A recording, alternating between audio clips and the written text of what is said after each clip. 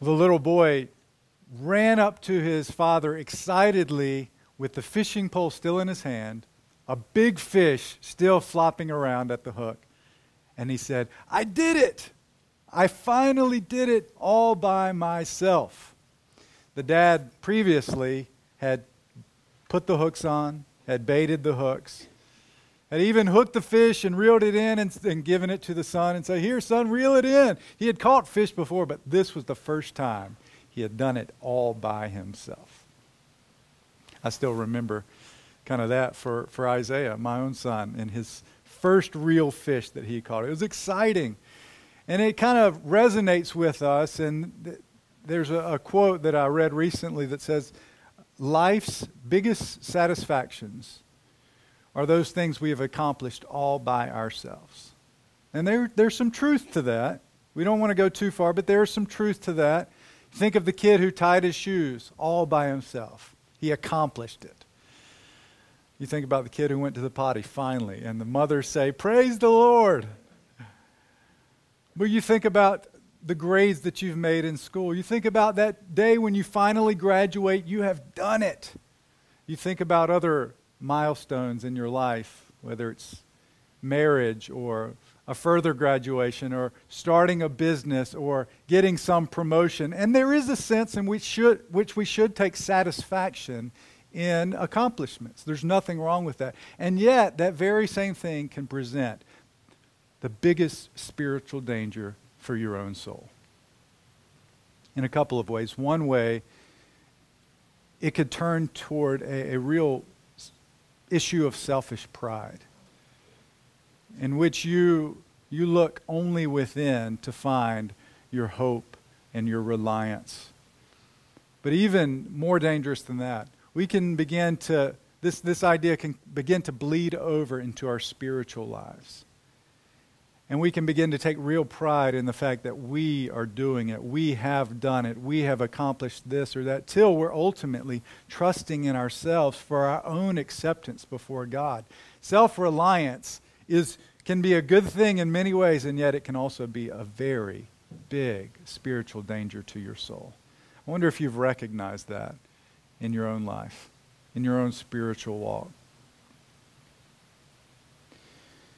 Well, in our passage this morning, it is foretold that Jesus would do it all by himself. See, what we need to be reminded of in the spiritual life is ultimately it is not our doing which presents us as righteous before God. It is Jesus Christ and his work. Jesus and him alone is who is able to present us as wholly acceptable before the Father. In this passage in particular, we see Jesus foresees what's going to take place. He foresees the darkness of sin which will seek to destroy him and overtake him. He foresees the betrayal of one of his own disciples. He foresees even the denial of one who was with him, Peter himself. He sees it all, that he is going to have to walk this path alone. He sees all the darkness, and yet, as Jason mentioned already, he willingly goes through with it all. What would you do if you saw something ahead of you and you knew you could make a turn to the left or to the right and you could avoid it? You could be free from suffering. Jesus could have made that choice, and yet he willingly walked forward into the darkness of sin and suffering and death for our sins, brothers and sisters. This passage is about Christ. I almost made this passage about us. As I was thinking through a suitable outline for this passage, I thought about, this is speaking about who a disciple is. It's one who glories in the suffering of Christ. It is one who loves his brothers. It is one who depends upon the grace of Christ. And while all those things are true, this text is ultimately about Jesus and his work. It's not about us. So often we're prone to turn it back on ourselves. And I want you to see in this passage the faithfulness of Jesus Christ, who died for you, in his love for you, in his grace for you, that you might be saved. First, I want us to notice this darkness, this theme of darkness in verses 21 to 30. It says, Jesus was troubled in his spirit. We've already seen this once before in chapter 12, verse 27, in fact. We saw this. His soul is troubled. And what shall he say? Father, save me from this hour? But for this purpose I have come to this hour. His soul is in turmoil as he looks through the corridor of time and sees his own suffering. It brings a turmoil to him. It's a fearful thing. And he testifies as he thinks about this betrayal that one of them will betray him. Notice the confusion of the disciples. They don't know who it is. Who is it? It reminds us of the wicked schemes of the devil, the stealthiness of his schemes, that he is always seeking to destroy Jesus and his people, but he does so secretly in ways that we might not notice. The disciples didn't understand who he was speaking of. So you can imagine the scene. They're sitting together around a table, kind of laying down on their sides. And Peter motions to one of the other disciples to try to figure out who he's speaking of. Verse 25, so that disciple, leaning back against Jesus, said to him, Lord, who is it? Now he's asking who is the betrayer, who is the one who is betraying. But the way that the author puts this, we might be led to start thinking about, well, who is this beloved disciple? This mysterious disciple who leans back against Jesus. You might can imagine the scene too as one of my children lays back against me, lays their head in my chest. This is the picture of this beloved disciple as he lays his head against the chest of Jesus, such a closeness of proximity.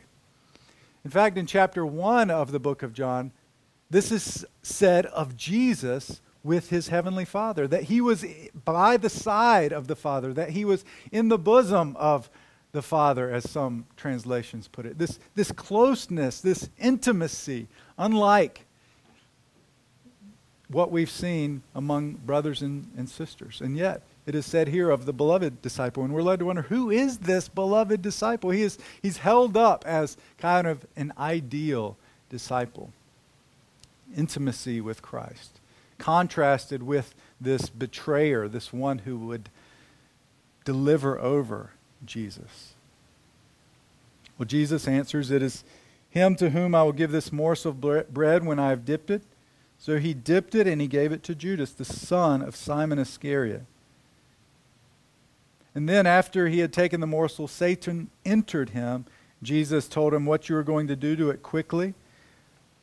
And we might be confused about verse 28. No one at the table knew why he said this. They were confused, even though at least Jesus had said this to this beloved disciple. At least he should have known, right? And yet, the author tells us none of them knew what was going on.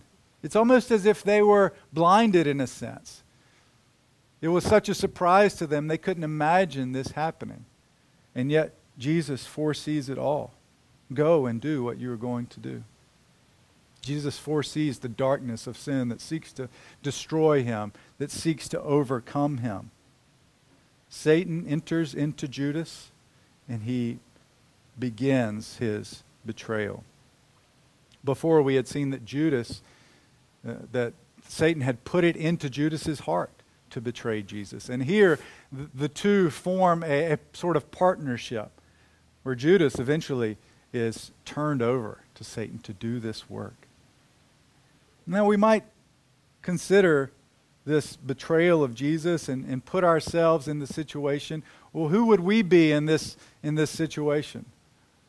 Would we not be the beloved disciple? We would be against the bosom of Jesus. We would be in the closest intimate relationship with him. We would be in the place of honor at the meal at Jesus' right hand. Or would we be the betrayer? Would we be the one who would turn against our Lord? And of course we say, no, we wouldn't do that. And yet, we also must acknowledge, left to our natural selves, that is exactly what we would do. Not only is it exactly what we do, in a sense we could say it is exactly what we have done in betraying our Creator. This is the state of all humility, of all humanity, that of betrayers against their Creator. God created us for his own glory, and we have not lived for his glory. We turned against the one who made us and rejected him, rebelled against him. See, we underestimate often our own rebelliousness against our Maker when left to ourselves. As you look back on your life prior to becoming a Christian, your tendency will be to underestimate your own sin, to underestimate how bad it really was. And because of that, that can lead us to stand in judgment over those who still remain in their sin. Think, I would never do a thing like that. I would never do what that person does. Well, why is it that you wouldn't betray Jesus now? It is because you are indwelt by the Holy Spirit. This is why, even though we feel prone to wander, those who have been born again by the Holy Spirit will not wander away from the Lord, because those who He has placed His Spirit upon, He will never take it away.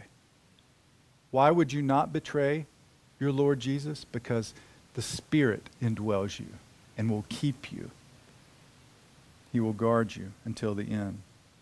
Well, the darkness of sin threatened to destroy Jesus, to overcome him, and yet what we see in verses 31 and 32, that the light shined in the darkness, and the darkness could not overcome it. This marks a turning point in this section in which Jesus turns his focus to those who are his own, to his own disciples. The betrayer has left, and now he is free to begin teaching and preparing his disciples for his own suffering and death, his rejection, and then when he ascends and departs from them. This is often called the upper room discourse, as Jesus teaches his disciples and prepares them, gets them ready for his leaving. When he had gone out, Jesus said, "Now is the Son of Man glorified, and God is glorified in him. If God is glorified in him, God will also glorify him in himself and glorify him at once." Although the darkness of sin threatened to overcome Jesus, the light of the world, we see that actually it is in the darkness of this sin and suffering that the glory of God in Jesus Christ shines the brightest. It's as if the first domino in a line of dominoes was pushed over as Judas made steps to betray Jesus, and now Jesus is able to say, "Now is the Son of Man glorified." Now is he beginning to be glorified as he is on his way to mocking, to suffering, to death, to persecution, to crucifixion. Now is the Son of Man glorified. God's glory shines the brightest in the suffering of the Son of Man, Jesus Christ. Jesus' glory is God's glory. The Son of Man's glory is the Father's glory. To glorify the Son means that the Father will be glorified. This is a part of the Trinitarian nature of our God. To glorify one means to glorify the other. They are in this together. He is in this together.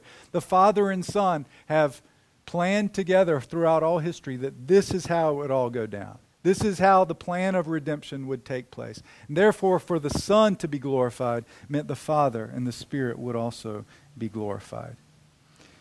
But this way of doing things is foolishness to the world. That Christ would be glorified most in his suffering and death seems completely counterintuitive to us. Seems completely foolish to the world. This is what Paul said in the book of in the letter to the Corinthians. The foolishness of God is wiser than the wisdom of man. Jesus Christ hanging on a cross, beaten, naked, was a shameful thing, and yet this is where we have our salvation. This is where the glory of Christ shines the most. But we tend to think of it in different terms. We want to see the glory here and now. We want to see him lifted up as king on a throne here and now. We want to experience this kind of glory for ourselves. We want to see Jesus thought of as highly, as great and amazing. One of the things we see regularly, and now I want to be careful with this because I don't want to despise this, and yet I want to show a contrast. Often you might see actresses or actors or sports stars when they have accomplished something great? What will they say if they are a Christian and they're seeking to honor the Lord Jesus Christ? I'm thankful for that, so there's my nuance. But what might they say? First and foremost, I want to thank my Lord and Savior, Jesus Christ. And we're happy with that, right? We want to see Jesus honored. But what would it look like if a sports star was totally humiliated? He went down and he had the worst performance of his life, and he was humiliated in the Super Bowl. And after the game, you can tell that he is sad, his face is downcast, and the interviewer turns to him and puts the mic in his face, and he says, "First of all, I want to thank my Lord and Savior, Jesus Christ." I've never seen that. That would be weird, wouldn't it? To see Christ glorified in our own humility, in our own losing. See, we want to see Christ glorified in winning. We want others to see that it pays to love Jesus. If you win, it's because Jesus is being glorified in your winning. But here we see Jesus being glorified in his losing. The lowest of the low, the most shameful of them all, your Lord Jesus Christ. And this is where there is glory. We need a radical mindset shift in what we see as glorious. Glory to God in his suffering and death. That's what Jesus says. And we ought to consider, in light of that, the sort of glory we prize not only for our Lord and Savior, but also for our lives. With that sort of mind shift, what does it mean for me to live for the glory of God? In my losing, in my suffering, in my sorrow, in my shame. The darkness of sin threatened to destroy, overcome the light of the world, Jesus Christ, but that is where he shined most brightly. And in light of his absence, in light of his going away, he now gives a command to his disciples. See this in verses 33 through 35. You see Jesus' fatherly tone. Little children.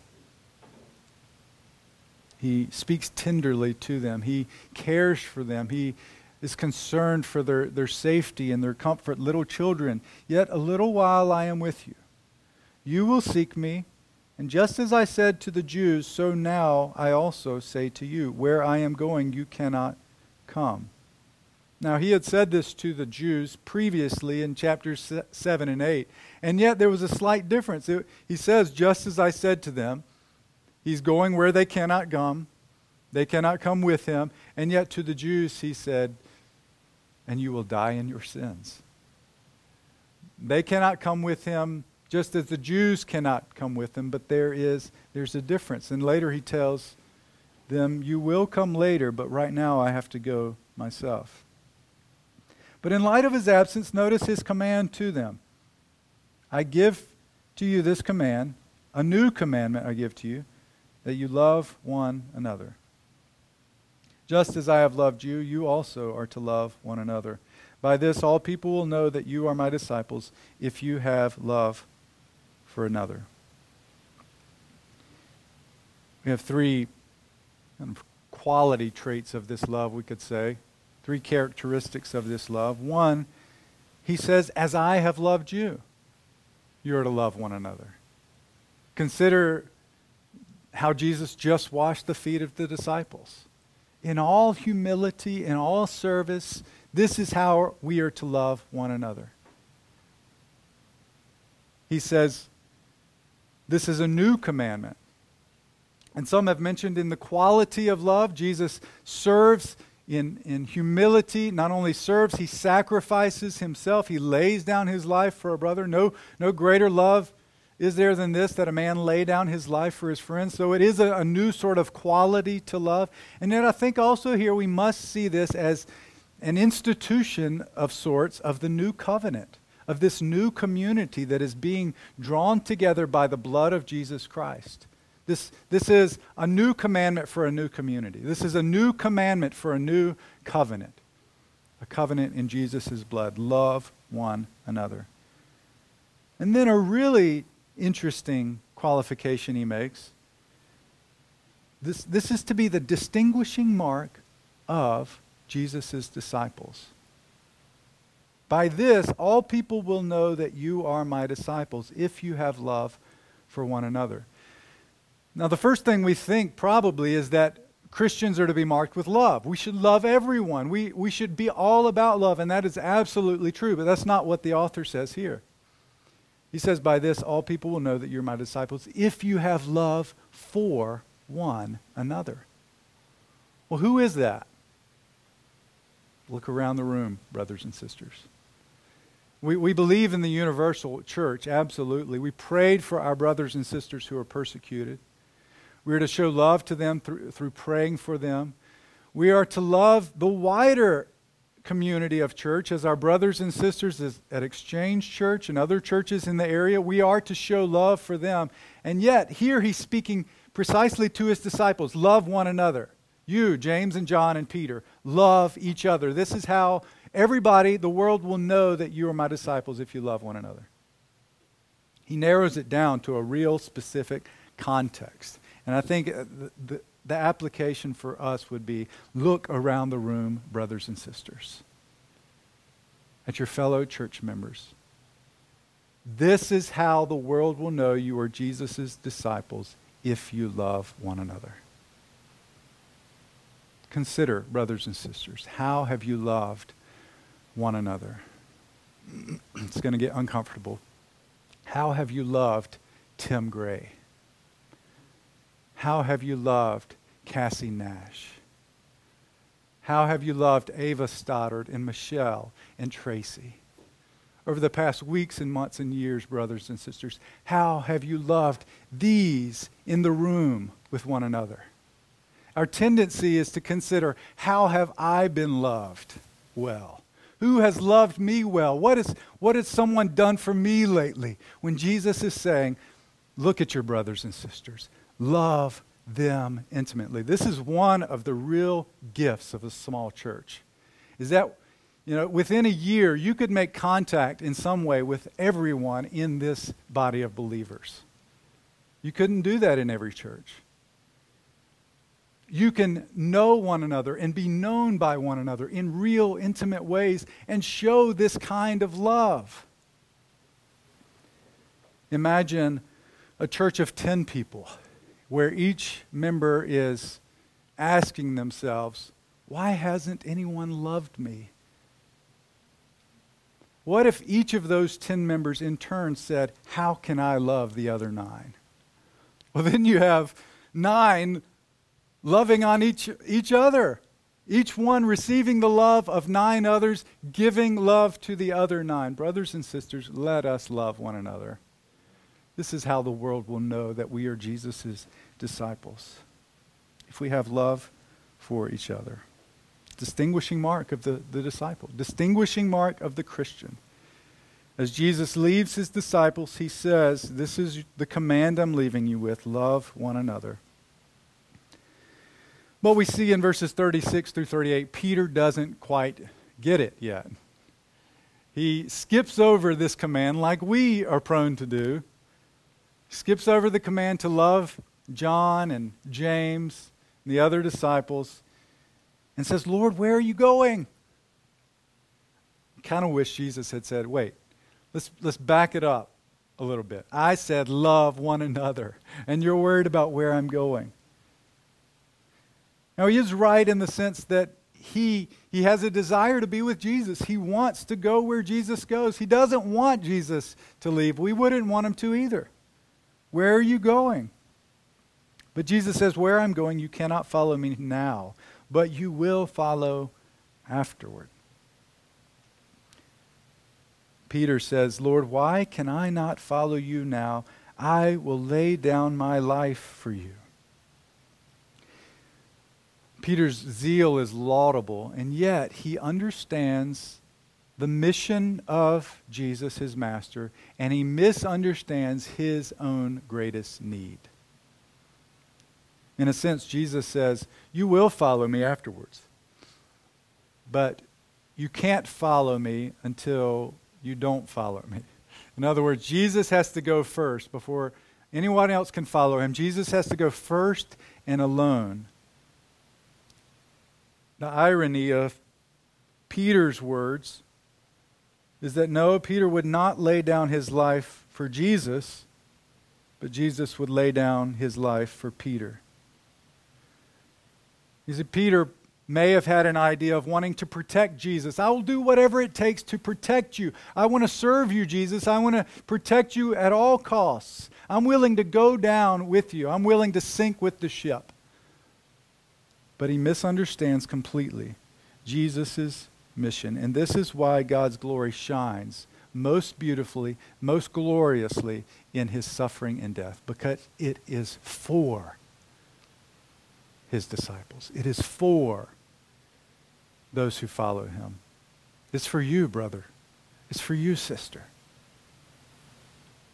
Jesus willingly sees all that is before him. He sees Judas's betrayal. He sees the beatings, the whips which come upon his back. He sees Peter's denial. He loves Peter. He cares. Imagining one of your best friends turning his or her back on you, completely rejecting you.